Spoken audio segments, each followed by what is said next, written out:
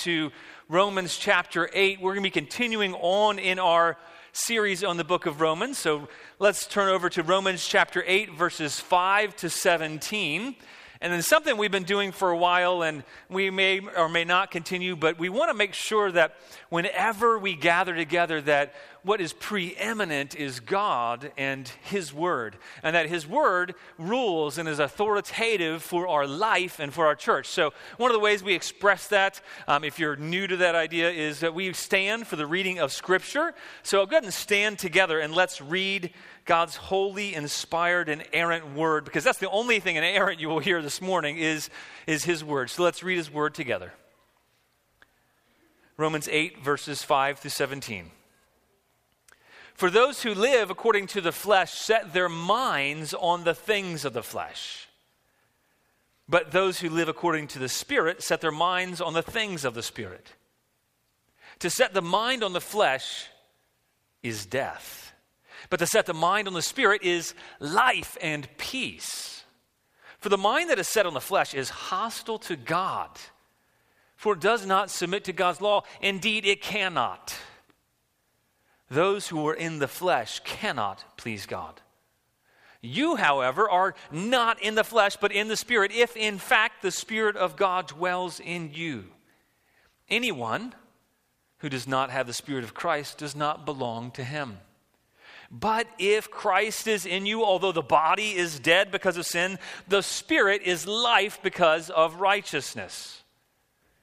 If the Spirit of Him who raised Jesus from the dead dwells in you, He who raised Christ Jesus from the dead will also give life to your mortal bodies through His Spirit who dwells in you. So then, brothers, we are debtors not to the flesh to live according to the flesh. For if you live according to the flesh, you will die. But if by the Spirit you put to death the deeds of the body, you will live. This is God's holy word. You may be seated. Let's pray. God, thank you for giving us the gift of your Holy Spirit. Thank you, Lord, that you did not save us to leave us alone. You saved us to call us to yourself, and then you've adopted us. You've made us your children, and you've given us your Spirit, not temporarily, but full time. You've indwelt us with your Spirit. You've made us alive by your Spirit. You've given us the gift of your indwelling Holy Spirit. And Lord, as we've come to you, for all those here who've placed their faith in you, you've given us the baptism of your Holy Spirit. God, I pray that you would enable us to look to you, to rely on you, Holy Spirit, to not forget the great benefit of the Holy Spirit that you've given to us so that you might make us righteous in you. God, I pray for all of us that you would awaken our minds, Lord. Our minds are tempted to go other places. Father, I pray that we would take any thought captive that comes against your word, Lord, and I pray that we would submit to your word. I pray this morning we would dedicate ourselves to worshiping you as your word is preached. And Father, I pray that you would enable me to preach your words. And God, every word that is not from you, I pray would fall to the ground. But Lord, what is from you, Lord, I pray would take heart and take root and grow. God, we do all this in worship of you. In Jesus' name we pray. Amen. Well, there is a fictional character who many people follow and who my children are just learning to enjoy and learning to get to like. And they've seen a couple stories about this fictional character named Peter Parker. Peter Parker, he was orphaned as a young child. His parents, the story goes, crashed in a flight. He was raised by his Uncle Ben and Aunt May. His aunt and uncle were a lot older than his parents, and so they struggled. They didn't really know how to relate to him. They couldn't help him with some of his rough edges. And so he tends to be a little socially awkward, a little unrelatable, a little geeky, and that gives hope for all of us who are a little geeky. And by age 15, this little socially awkward boy, he goes to this public science exhibit, and so the story goes, this arachnid that's been struck by this special particle laser. Yeah, you check your mind at the door already. This arachnid bites him, and this radioactive creature infuses him with this DNA, and it begins to change him. Because the DNA of the spider is changed, and this DNA gets injected somehow into the man, the boy, and he begins to change. And he exhibits all kinds of strange behaviors, and he begins to notice that he's got superhuman strength, and he's got strength that's proportionate to a spider, and he's got agility and all kinds of abilities, and it changes his life. He can cling to most any surface. He has this kind of subconscious ability to sense things around him and in his environment, and he calls that spidey senses. I know I'm boring all of you, but hey, this is for all of us. This was in 1962 when Stan Lee came out with this, so I think everybody at least knows who Spider-Man is. And why he's attractive, this fictional character, why so many people back in the 60s and today still are enamored with this story is because he takes a really unrelatable, awkward, geeky kid, and he's transformed at his very nature. And he becomes different and more powerful, more able. And we love those kinds of stories. But that story really, it pales in comparison to the true story of what the Bible is talking about. It's not talking about giving us superhuman physical strength, but Scripture talks about having the very Spirit of God make us alive, giving us His new life. Now, not the physical DNA of God, but metaphorically, it's the new, brand new life of God has been given to us, and it transforms us in every way.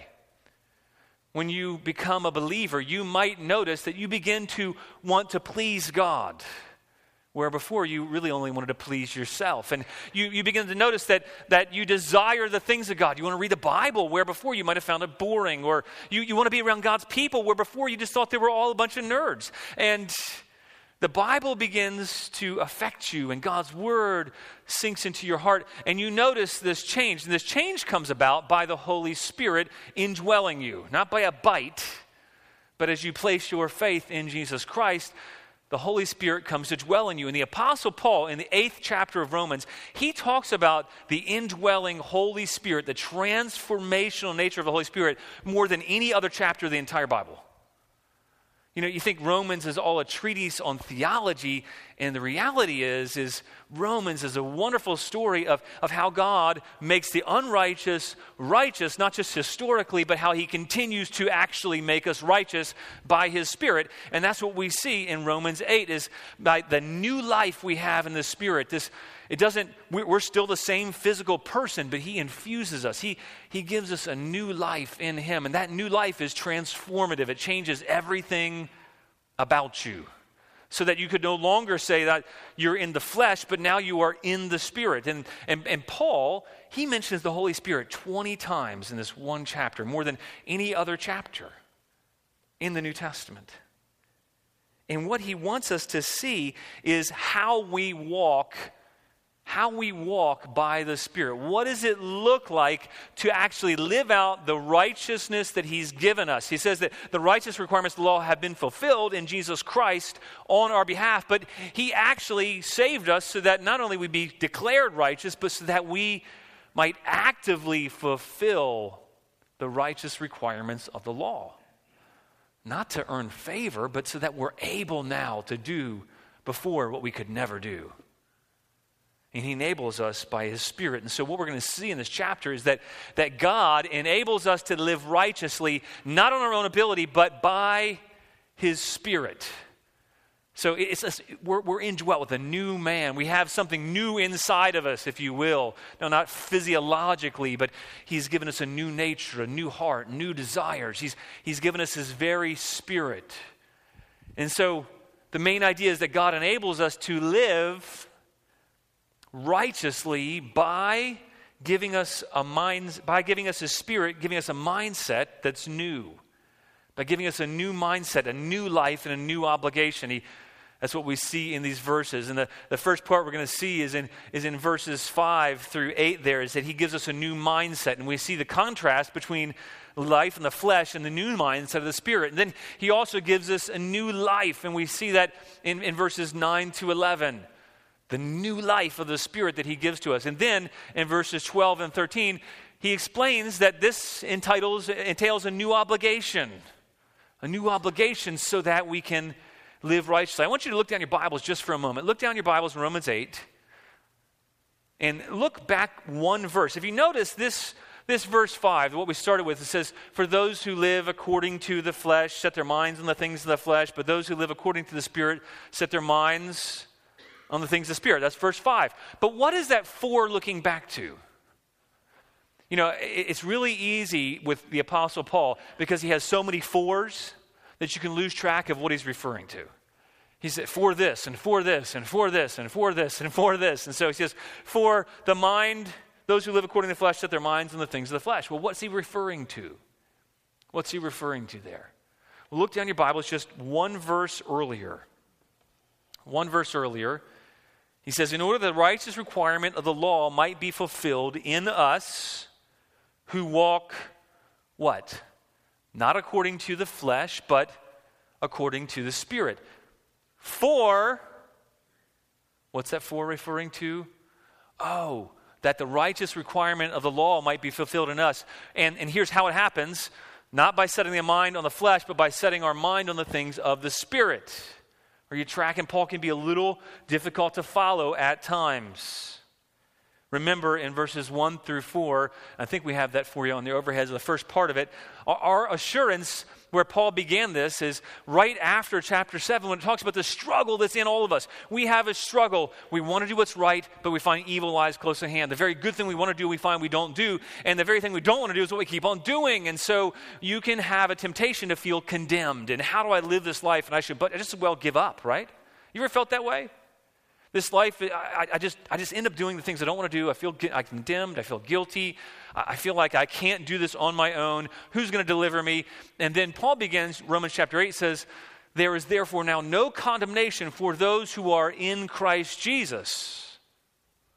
And then he explains what happens. He says, for the law of what? The law of the Spirit of life. And then now in these verses, he's going to go on to explain this law of the Spirit of life that's already set us free. And before we begin our chapter, even our section, even we have to understand that our ability to live righteous lives is founded on the fact that the law of the Spirit of life has already set us free. So there's no condemnation because God has done what the law, weakened by the flesh, could not do by sending his very own Son in the likeness of sinful flesh, and he's already condemned sin in the flesh, is what it tells us. And he did this in order that the righteous requirement of the law might be fulfilled in us. And then now Paul moves on in verses 5 through 8 and following, explaining how is this actively worked out. How is this righteous requirement of the law actively worked out by this new life of the Spirit? Are we tracking so far? You can say okay. You can say it loud. That's okay. You know, we should be more interactive here, I think. You know, little amens, little shout it out once in a while. It'd be great. It'll help me preach better. So one of the first things you see that the Holy Spirit does is that he gives us a new mindset. He gives us a new mindset, a new way of thinking. Before you were a believer, you wanted to go your own way. All of your desires were ultimately motivated by self-gain in some way, self-fulfillment in some way. Even people who do really good things, ultimately, if they're apart from God, want to do those good things because they make them feel good, or they have a sense of worth, or they have a sense of fulfillment, or they have a sense of peace, or a sense of satisfaction. And so all of those even good desires that you do when you're in the flesh really are not for God, but they are against God. But the Spirit, he gives us a new mindset, a mindset that wants to live for God. And that's what we see in verses 8. The first thing that we see is, how does God enable us to live righteously? How does he enable us to live this new life in the Spirit? He does it first and foremost, not only by setting aside our condemnation, giving us new life, he gives us a new mindset. But how can you tell the difference between somebody who is in the flesh and somebody who's in the Spirit? You know, you can look at a wonderful painting, and for me, if I go to a gallery, I wouldn't have any clue the difference between a Vermeer and a knockoff. But someone who's really skilled, someone who understands, somebody who gets the details and understands the background and brushstrokes and technique and all the things that go into making a painting, they would be able to tell because they can understand what goes behind that. The only way to be able to tell whether you are of the flesh or of the Spirit is where your mind is set. You might not be able to tell on the outside. You could take a person and you might be sitting here and be of the flesh but look really good and look really religious. You can appear very religious on the outside. You can look good. You can look just like the real thing. You can look like people who are living for God and demonstrating the fruits of the Spirit, and you can be doing all kinds of good stuff. But your mind, your mindset, your motivation, and that, by the way, that mindset, set your minds, is setting your motivations, your desires, your heart's intents. Your heart's intents, if you're in the flesh, are not for God, but they're to please yourself. And he goes on to explain this difference. It's either or. There's parallels here in verse 5. Those who live according to the flesh do what? Set their minds on the things of the flesh. That's how you tell. It's not externalities. This is not a legalism. This is not about what you do on the outside necessarily, although what we do is fruit of what we desire. And then the contrast is, but for those who live according to the flesh, set their minds on the things of the Spirit. He's giving two different characteristics of each. And the Holy Spirit, instead of giving us a mind of flesh, he gives us a new mindset.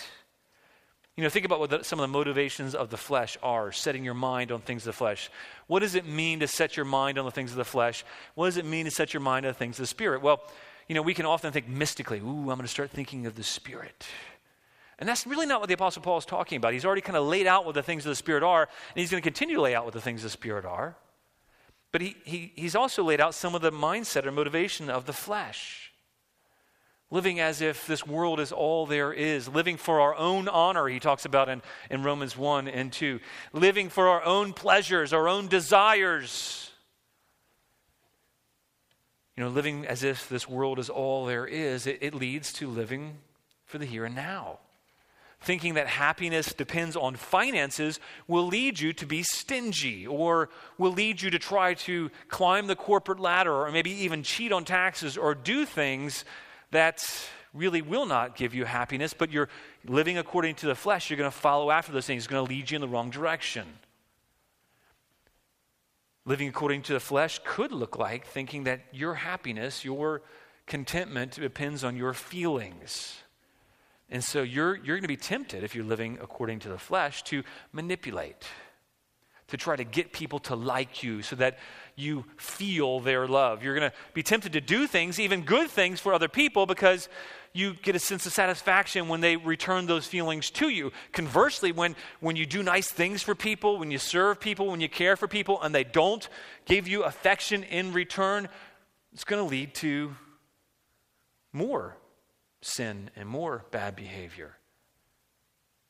Some other things, some other ways that we can have a mind set on the flesh when you think that your happiness depends on what others think about you. It might lead you to try to be better than everybody else. It might lead you to where it did me when I was a young adult teenager, and I would try to crack jokes all the time. I would bring beer to all the parties. I would do things that would make people, I thought, make people like me and think I was cool or funny or make me fit in, and that was leading to death. That's a mindset on the flesh. Maybe you try to earn prestige or position because you think if a lot of people think well of you, then you've arrived, or that's when you can be content. Where do you set your minds? Do you think that your happiness depends on accumulating power? And so you're going to try to be in a position where you control the people, tell the people what to do. Where do you set your minds?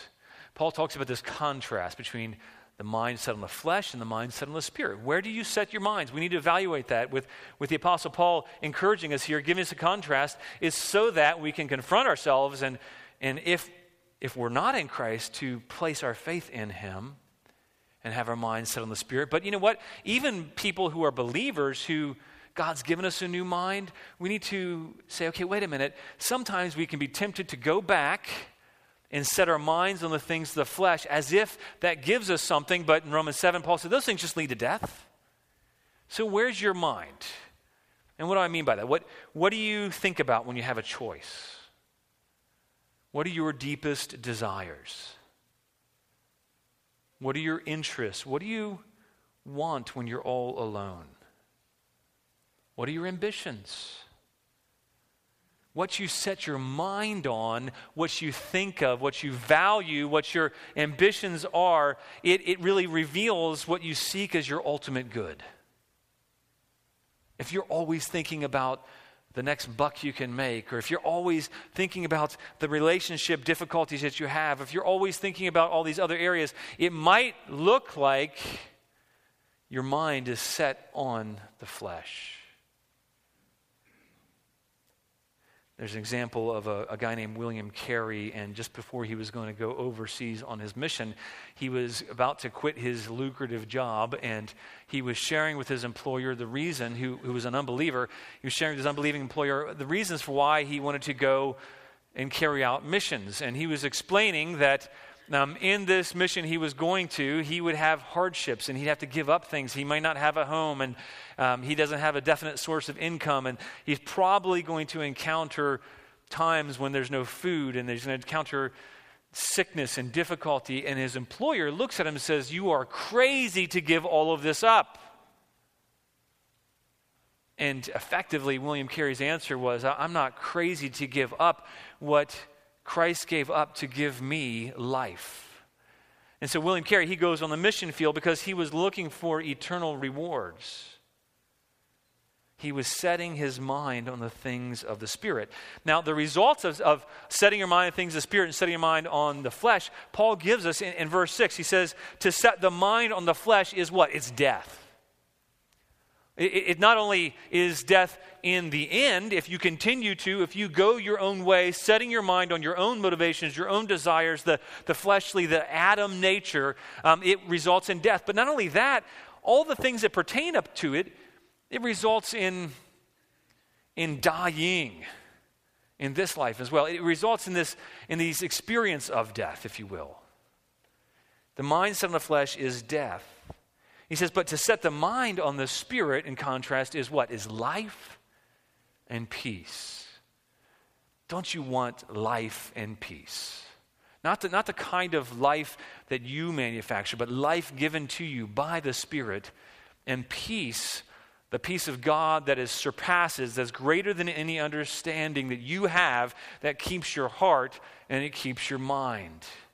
Well, it begins, the Apostle Paul, with this contrast between setting our mind on the flesh and setting our mind on the things of the Spirit. To set the mind on the Spirit is life and peace. You know, if there is a difficulty in life, there are two ways to respond. You can respond to that difficulty based on the things of the flesh. Maybe there's a relational challenge that you've had, as we heard from the encouragement this morning. And if you're more aware of your rights and your desires and what you feel like you deserve, that's going to lead to death in that relationship. Is going to lead to all kinds of bad fruit. But if instead you are aware of the things of the Spirit in that relationship, you're going to be aware of the fact that you've been forgiven, and that it's not because of any merit of your own, and you've been forgiven a debt that's unpayable. And because of this unpayable debt, you then want to show others the same mercy you've received so it can transform them like you've been transformed. That's going to change your relationship. That's going to lead to life and peace in the relationship. And then he goes on in verse 7. He says, for the mind that's set on the flesh is hostile to God. For it does not submit to God's law. Indeed, it cannot. What he's talking about here in verse 7 is a mind that continues to be set on the flesh, that does not set itself on the Spirit. Ultimately, it ends, if the mind is set on the flesh, it is hostile to God. It can't submit to God. What he's talking about is prior to being given new life, prior to being made alive, you cannot submit to God's law willingly. You cannot love God with all your heart, mind, and soul. You can't love your neighbor as yourself if your mind is set on the flesh. It doesn't submit to God's law. It's not able to. It has no power to submit. He goes on in verse 8. He says, those who are in the flesh cannot please God. The flesh doesn't have an ability to please God. And that's the reason why in Romans 5, 6, 7, and 8, the Apostle Paul explains the good news of the gospel that transforms us, that gives us new life. Because on our own, apart from him and the new life that we received, we have no ability to please God. So as a believer, though, we can learn from that as well. Don't return again acting as if you can please God on your own. That's what life in the Spirit it looks like. Setting your mind on the things of the Spirit looks like remembering that place only results in death. I was not able to submit to God on my own. I could not conform to God's law on my own. But because he's given me his Spirit, I can rely on him. And he will enable me to submit to him. He will enable me to love him and to please him. Because I already am pleasing to God, I can live a life that's pleasing to God. You know, the mind set on the flesh not only is hostile to God, it says it doesn't submit to God's law, and it can't. You know, the person who tries to live a legalistic lifestyle because that's how they were raised in maybe a good Christian home, and they've mistakenly thought that it's all about my external behavior and it's all about what I do. Eventually, that's going to lead to not only frustration, but bitterness and resentment and coldness, and eventually you're going to walk away from the Lord. Unless your motivation is by the Spirit, remembering that we can't attain any righteousness of our own, but we have a righteousness outside of us that's been given to us. And so because of that, he's going to enable us to live by his grace, lives that reflect his righteousness. You know, even Christians, we can be focused on our own fleshly desires, the desires of the old man. And that's what Paul has told us about in Romans 7. Now he's explaining that's what's going on. And the way to walk out that righteous life, the way to walk in response to the fact that there's no condemnation, is to walk by the Spirit. If our thinking, our desires, our ambitions conflict with God and his Spirit, the question for us is who will you submit to? And that's a battle that's going on all the time.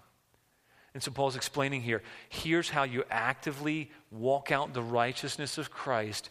It's by submitting your mind to the things of the Spirit, the things the Spirit desires, the things the Spirit tells us that are true in God's Word.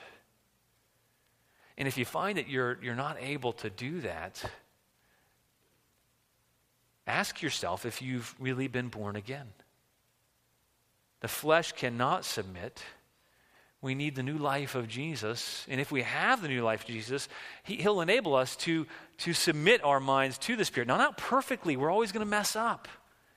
But do you have a desire to submit to God? That's an evidence of whether or not your mind is set on the Spirit. Do I desire, you know what, Lord, in my heart, as much as I can know it, God, I really want to please you. I'm just struggling doing it. Lord, would you help me remember the things of your Spirit, that your Spirit brings to mind from your word, the things that your Spirit came to do, and would you give me this experience of new life in the Spirit. Lord, enable me to set my mind on you. And then the second principle we see here in verses 9 to 11 that Paul gives us of how do we live righteously, that God has already made us righteous. How do we actually live out the righteousness of God in the Christian walk? And he gives us this ability by the Spirit, not only a new mindset, but the Spirit gives us new life. We can see that in verses 9 to 11. The Spirit gives us new life. He gives us a new desire. We walk according to the Spirit, relying on his new life. The Holy Spirit has come, and we are in him, and he is in us. You know, it is early summer. I guess it's still technically spring. And there are birds' nests all around our yard. There's one right above a light that we have in the front of our house. And that bird has made his home. And I'm trying to figure out how to graciously get rid of it. But the bird has made his home in our house. He's nested there. He's living there. But the word here for the Holy Spirit coming and dwelling in us, it's like he's made his home in us. Not externally, but somehow God in his infinite wisdom, he actually comes to dwell in us, to give us his motivation by his Spirit. His very Holy Spirit comes and dwells with us and in us. It's not a mood. It's not a state of mind. It's the characteristic of a believer that they are in the Spirit. If you have placed your faith in Jesus Christ for the forgiveness of sins, if you trust in his sacrifice so that there is now no condemnation for you, then you can be sure of something. You can be sure of something that is true for you no matter how you feel. You have new life in the Spirit. Let that sink in for a minute. You have the very Holy Spirit of God living in you, enabling you. That's meant to give us endless faith. Not in ourselves, but faith in him. Look in verse 9, please. He says, you, however, are not in the flesh, but in the Spirit. Your relationship with the Holy Spirit is so closely intertwined that not only is he in you, but you are in him. You can't tell where one begins and when the other one ends. He says, if in fact the Spirit of God dwells in you, then you are in him. He says, anyone who doesn't have the Spirit of Christ doesn't belong to him. But look in verse 10, he says, but if Christ is in you, did you notice he changed the word he uses? Spirit, if Christ is in you. It's really synonymous. What he's saying is if the Spirit of Jesus Christ, the same Spirit that indwelt Christ, enables it so that it's as if Christ is in you because the Holy Spirit is in you. So he said, but if Christ is in you, although the body is dead, what does he mean? He doesn't mean that we've already died. But our body is counted as dead because of sin that came in that corrupted our human nature. The body is basically dead because of sin. Now, I feel that the older I get. I feel that my body is dead and dying. How many people can relate to that? You feel like, okay, my body is dead. It's dying because of sin. But he says something that's beautiful. He says not only the Holy Spirit dwells in you, if you have the Holy Spirit, you also have another guarantee. You have the Holy Spirit. Now, the Holy Spirit is a guarantee of that even though your mortal, your physical body is dead because of sin, he says the Spirit is life because of righteousness. There's a contrast between the body and the Spirit. Now, why does he tell us that? Well, first of all, he says the Spirit's life because of righteousness. Because we've been made righteous, the Holy Spirit comes to dwell and give us new life. But you know and I know that our body still dies. But what he says is if you have this living Spirit inside of you, in verse 11 he tells us that if this Spirit of him who raised Jesus from the dead dwells in you, here's the wonderful truth. He's giving you new life in the Spirit, and you dwell in him, and he dwells in you. And if, even though your body is basically dead because of sin, here's the wonderful truth. You have the Spirit of life because he's made you righteous. You've received the Spirit of life. Now in verse 11, look down your Bible, it says, but if the Spirit of him who raised Jesus from the dead dwells in you, this life, here's the promise. He who raised Christ Jesus from the dead will also give life to what? You can say it aloud. To your what?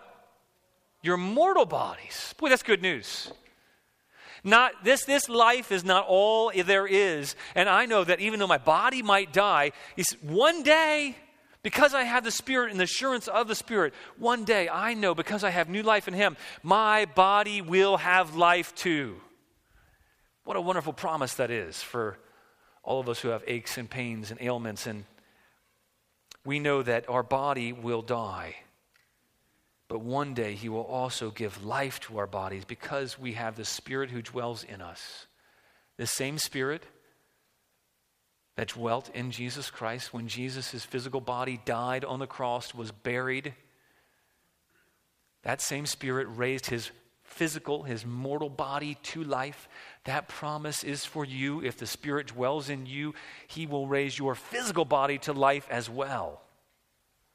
Not only will he give you life in the here and now, and impart the life of the Spirit to enable you to live like Jesus, but he'll also make your bodies brand new one day. You know, he told Nicodemus, he says, you must be born again. Now, what happens when we're born again is that now our physical body doesn't die and we become a baby again. That's nonsense. That's reincarnation. That's not the truth.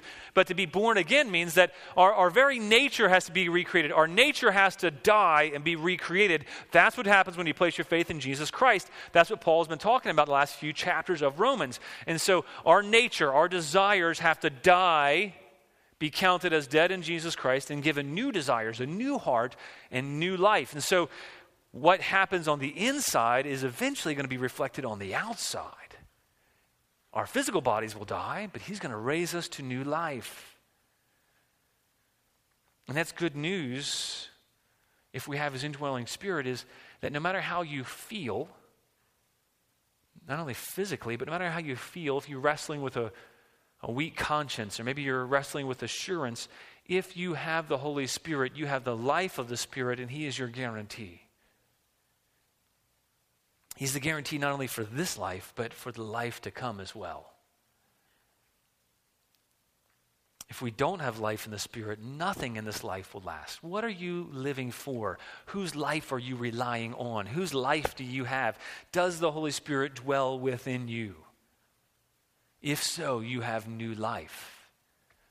I was reading a story about how a guy named Dr. Dobson, James Dobson, he was visiting Graceland. For those who don't know, who are under 30, in case you're wondering what Graceland is, it's this place, this house that used to be big, that's considered big, that a famous guy named Elvis Presley, he built this really gaudy home, and he called it Graceland, and he died back in the 70s. But Dr. Dobson, he visited this home, and he described his feelings when he was going around visiting. He says, I was so struck by the utter insignificance of the stuff that Elvis left behind. It led me to ask, so what? So what if there are hundreds of tarnished gold and platinum records hanging side by side in the mansion? So what if RCA gave Elvis a trophy 9 feet high? That's a little overkill, don't you think, by the way? But they designated him as the greatest entertainer of all time. So what if he received letters from the world's celebrities that were praising him? So what if he had his photograph taken with presidents and Queen Elizabeth? So what? It's all wood, hay, and stubble now. He goes on to write, it's equally true in my own life. So what if I leave a similar legacy to those who come after me? Who cares in the end? What difference does it make if trophies hang on the wall of my last home, or if powerful, influential people knew me? It's of no consequence, even worth mentioning, if we don't have life in the Spirit. It doesn't matter. If your mind is set on the things of the flesh, you don't have life in the Spirit, you don't belong to him, and you will die. What are you living for? Whose life are you relying on? The life that the Spirit gives can never be taken away. Can never be taken away. We're looking at in verses 12 and 13. He gives us another ability, another truth here for how do you live out the righteous Christian life? How do you live in response to who he's called you to be, who he's made you to be? Well, he tells us about a new obligation. The Holy Spirit not only gives us a new mindset, the Holy Spirit gives us a new life, but the Holy Spirit gives us a new obligation. Now, the ESV, if you have an ESV, you might be reading, it says debt or debtor.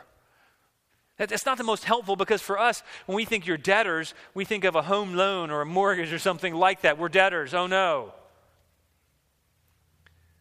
But he talks about an obligation. I love how the New American Standard Bible, who's more of a word-for-word translation, or even the NIV or the New Living Translation put it, we have an obligation. Now listen for a moment. Look up here. The New Living Translation, I love the way it puts it. It's helpful for me. It says, so, dear brothers and sisters, you have no obligation whatsoever to do what your sinful nature urges you to do. That's good news, right? You have no obligation whatsoever to actually do the things that your body and your flesh tell you you must do. And it says, goes on, for if you keep on following it, you will perish. But if through the power of the Holy Spirit you turn from it and its evil deeds, you will live. You will experience life in this life, the life of the Spirit, as you don't give in to the obligations of the flesh, but instead give yourself over to the loving obligation of the Spirit. Now, for me, it was helpful to think through things because when I think of an obligation, I think of something bad often. I think of a debt. I don't like debt. I hate being in debt. The only debt I have right now is my house, but I'm aware that it's going to take me 30 years, whatever, or 27 years now to pay it back. I've got this debt looming over me. It's not a pleasant feeling. That's not what he's talking about when he says we don't have an obligation to the flesh. That's duty, that's the law. We do have an obligation to the Spirit, but if by the Spirit. That's the contrast there. But what kind of debt or obligation is that? For me, it's helpful to think in terms of my marriage. I love my wife. I enjoy doing things for her, and I don't do things for her as often as I should. But when I want to do things to please my wife, for my wife's enjoyment, for the good of my wife, I don't do them just because I should. If I did that, that wouldn't be very loving of me if I said, honey, I'm taking you out tonight because it's our anniversary and I have to. I don't think she would experience a lot of affection and love there. You know, we're going to go to a restaurant that I know is your favorite that I don't really want to go to, but because it's your favorite, we'll go. It's our anniversary. That's a duty. That's awful. But if you love your wife because, boy, you love being around her. You see God at work in her. Or your spouse, if you're a woman, you see that in your husband, and it makes you want to do nice things for them because of your affection for them. Contrast that with, maybe I get pulled over and I get a speeding ticket. I have an obligation, a debt to pay that. There's no joy in that. That's the law. But now I have an obligation in a good sense. If I displease my wife or I do something that offends or hurts her, it's not because I'm going to get a ticket or I'm going to pay a fine or even because I'm worried about the consequences and how she'll treat me. It's because I don't want to treat somebody I love that way. When I'm impatient, when I'm harsh, when I sin against my wife. I want to, because I've hurt her, I want to love her. It's that kind of obligation because she's a wonderful wife, that she is godly, she cares for me, she loves me, she does all kinds of things for me as well. And I have an obligation that's because of my affection and love for her, that's actually in light of who she is. And that's kind of the contrast we see here. We have an obligation not to the flesh anymore to pay our duties, but we have an obligation to the Spirit. But it's not an obligation because the Holy Spirit says, you must or I'm going to hammer you. It's saying, I've given you new life. I've given you a new mind. Jesus came and he sacrificed for you. He's given you everything. You've been set free. There's no condemnation. Even when you mess up, I'm not going to be angry. Even when you do things that are against my nature, I'm not going to punish you. I might discipline you for your good to help you learn and grow and not experience those effects of setting your mind on things of the flesh. But you want to please God because of who he is and what he's done for you and what he's doing in you. And so it's that kind of obligation of gratitude. I love there's an old song, I'm actually not too old, but there's an old song that got rewritten. It's called A Debtor to Mercy Alone. And I'll share the lyrics with you. It says, a debtor to mercy alone, of covenant mercy I sing. This is the kind of obligation, the debt that this passage is talking about. A debtor to mercy alone, of covenant mercy I sing. I come with your righteousness on, my humble offering to bring. The judgments of your holy law with me can have nothing to do. My Savior's obedience and blood hide all my transgressions from view. This is the kind of obligation we have. And you can go to the next verse. The work which your goodness began, the arm of your strength, it will complete. The promise is yes and amen, and never was forfeited yet. The future are things that are now. No power below or above can make you your purpose forego or sever my soul from your love. This is the kind of obligation that we have. This wonderful obligation.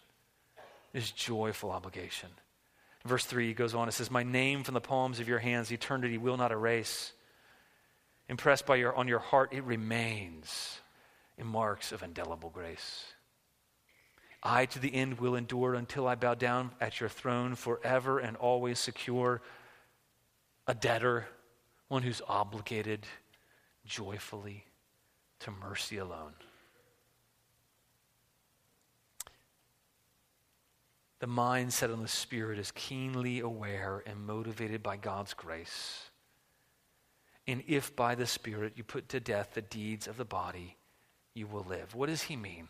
He means that when you are tempted, if you remember that by his grace, he does not count your sins against you.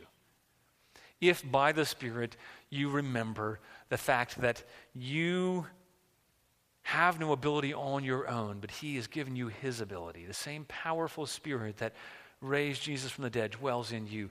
If you remember his righteousness has been given to you, if you remember that he's adopted you, he's made you his child, that you are secure in him, that living by the Spirit, setting your mind on the things of the Spirit, that will enable you to put to death the deeds of the body, and you will experience his life. John Owen once asked the question, he says, do you mortify? And mortify is an old-fashioned word, meaning do you put to death? Do you mortify? Do you make it your daily work? Be always at it whilst you live. Cease not a day from this work. Be killing sin, or it will be killing you. You know, Jesus said something a little more severe. He said, if your eye causes you to sin, now he's not talking about your physical eyes, but if you're desiring something, if your lust of the eyes causes you to sin, do whatever you can to pluck it out. If your eye causes you to sin, pluck it out. If your hand causes you to sin, cut it off. If your foot leads you into this path of unrighteousness, cut it off. He gets pretty extreme here. That's what the Apostle Paul is talking about. Put to death. Put to death the deeds of the body. But how do you do that? You don't do it legalistically. I'm just going to do what's right and good. No, by the Spirit. Setting your mind on the things of the Spirit, relying on the life of the Spirit that he gives. Another quote from Owen, he says, to suppose that whatever God requires of us, that we have power of ourselves to do. So if you think that when God requires something, you have power on your own to do it, here's what he says that is. He says that's to make the cross and grace of Jesus Christ as of none effect. Don't think that you put to death the deeds of the body in the flesh, by the flesh. No, it's by the Spirit. By setting your mind on the things of the Spirit, by relying on the Spirit, by receiving life from the Spirit. And he goes on, set faith at work on Christ for the killing of thy sin. His blood is the great sovereign remedy for sin-sick souls. Live in this, and thou wilt die a conqueror. Yea, thou wilt, through the good providence of God, live to see thy lust dead at thy feet. And then I was going to share a really lengthy quote with you. I won't share it with you, but I'll put it up on our website later, where he talks about hoping that our hearts that feel like habitations of dragons, that our hearts can be transformed as we trust in him, as we set our minds on the things of the Spirit, as we trust in the sufficiency of Christ in God. In Colossians 3, the Apostle Paul says the same kind of thing a little bit differently. In Colossians 3, verses 1 through 5, he says, if then you have been raised with Christ, and he's kind of summarizing what's happened in Romans 5, 6, and 7. You've been raised with Christ. Seek the things that are above. Here's how to set your mind on things of the Spirit. Seek the things that are above, where Christ is, seated at the right hand of the God. Set your mind on things that are above, not on things that are on earth, for you have died. And your life is hidden with Christ in God. When Christ, who is your life, appears, then you will also appear with him in glory. What's the response? What's the obligation? Put to death, therefore, what is earthly in you. What's remaining? Sexual immorality, impurity, passion, evil desire, covetousness with idolatry. What do you need to put to death? What are some of those fleshly desires that you are aware of? What are those? How have you been setting your mind on maybe sexual immorality or impurity or passion or evil desire or covetousness or what? And maybe it's idolatry of your worth and what people think of you and how people view you, and your own self-worth can be an idol. What it looks like to set your mind on the things of above is just another way of saying set your mind on the things of the Spirit. What do you do when you discover you have sin in your life? Well, first of all, confess it to God, repent, ask forgiveness, and then set your mind on the things of the Spirit. Now, what does that look like?